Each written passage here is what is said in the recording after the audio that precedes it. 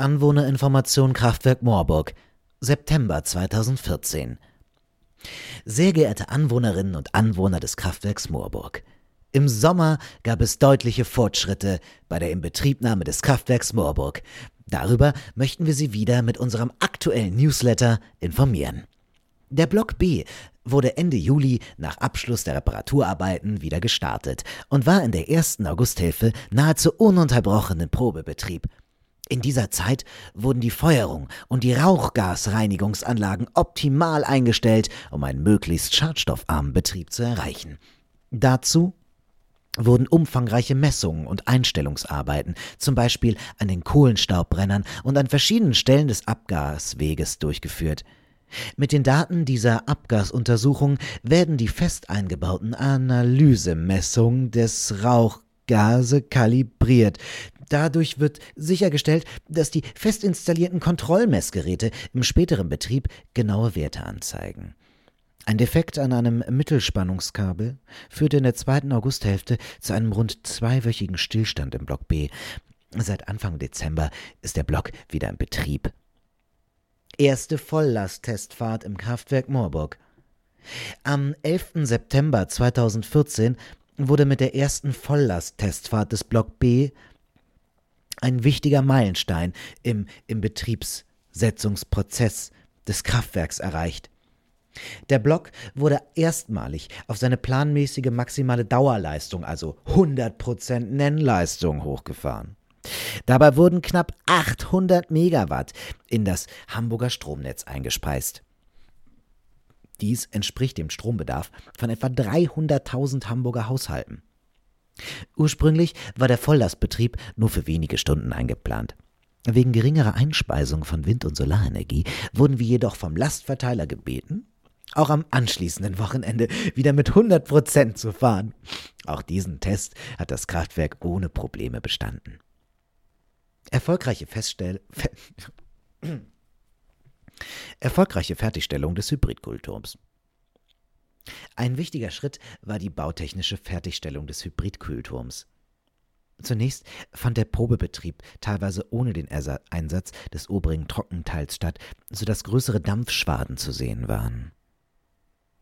Seit Ende August arbeitet der Kühlturm im nahezu schwadenfreien Normalbetrieb.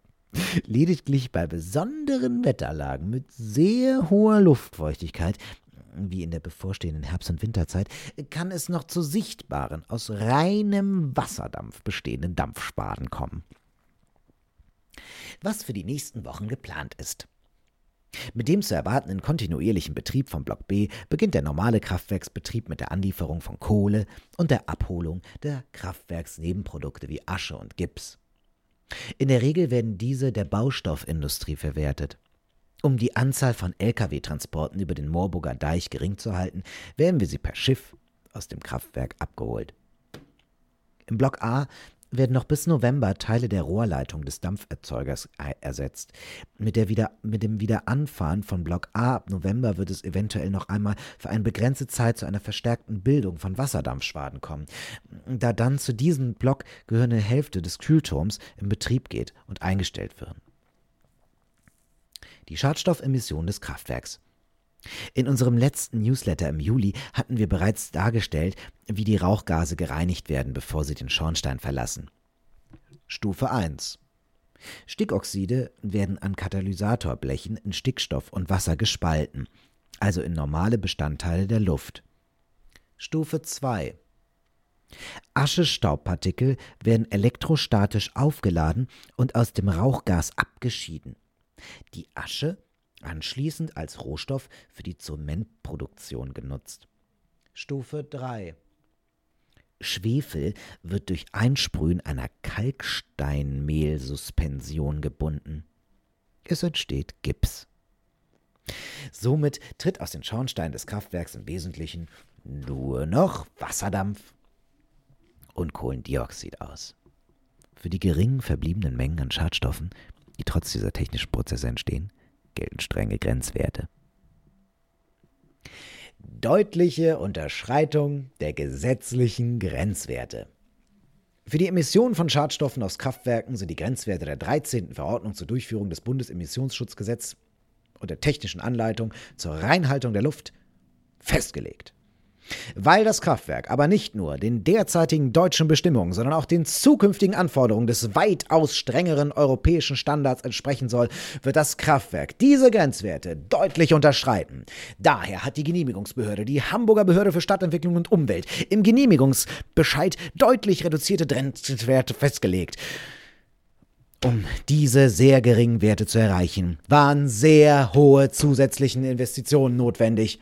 Die tatsächlichen Auswirkungen des Anlagenbetriebs auf die Umwelt und die Anwohner sind dadurch noch deutlich geringer als die in der Umweltverträglichkeitsuntersuchung während des Genehmigungsverfahrens ermittelt wurden.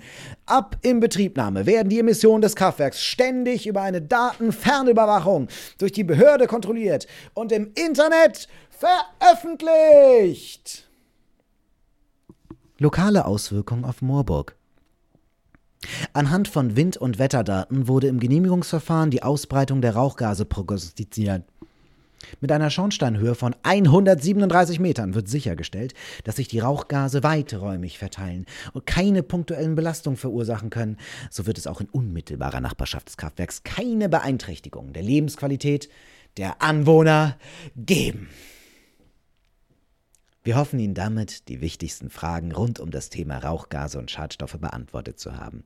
Sollten Sie weitere Fragen haben, senden Sie uns Ihre Fragen gerne an moorburg@vattenfall.de oder rufen Sie uns an unter der 040 für Hamburg 27 18 35 72.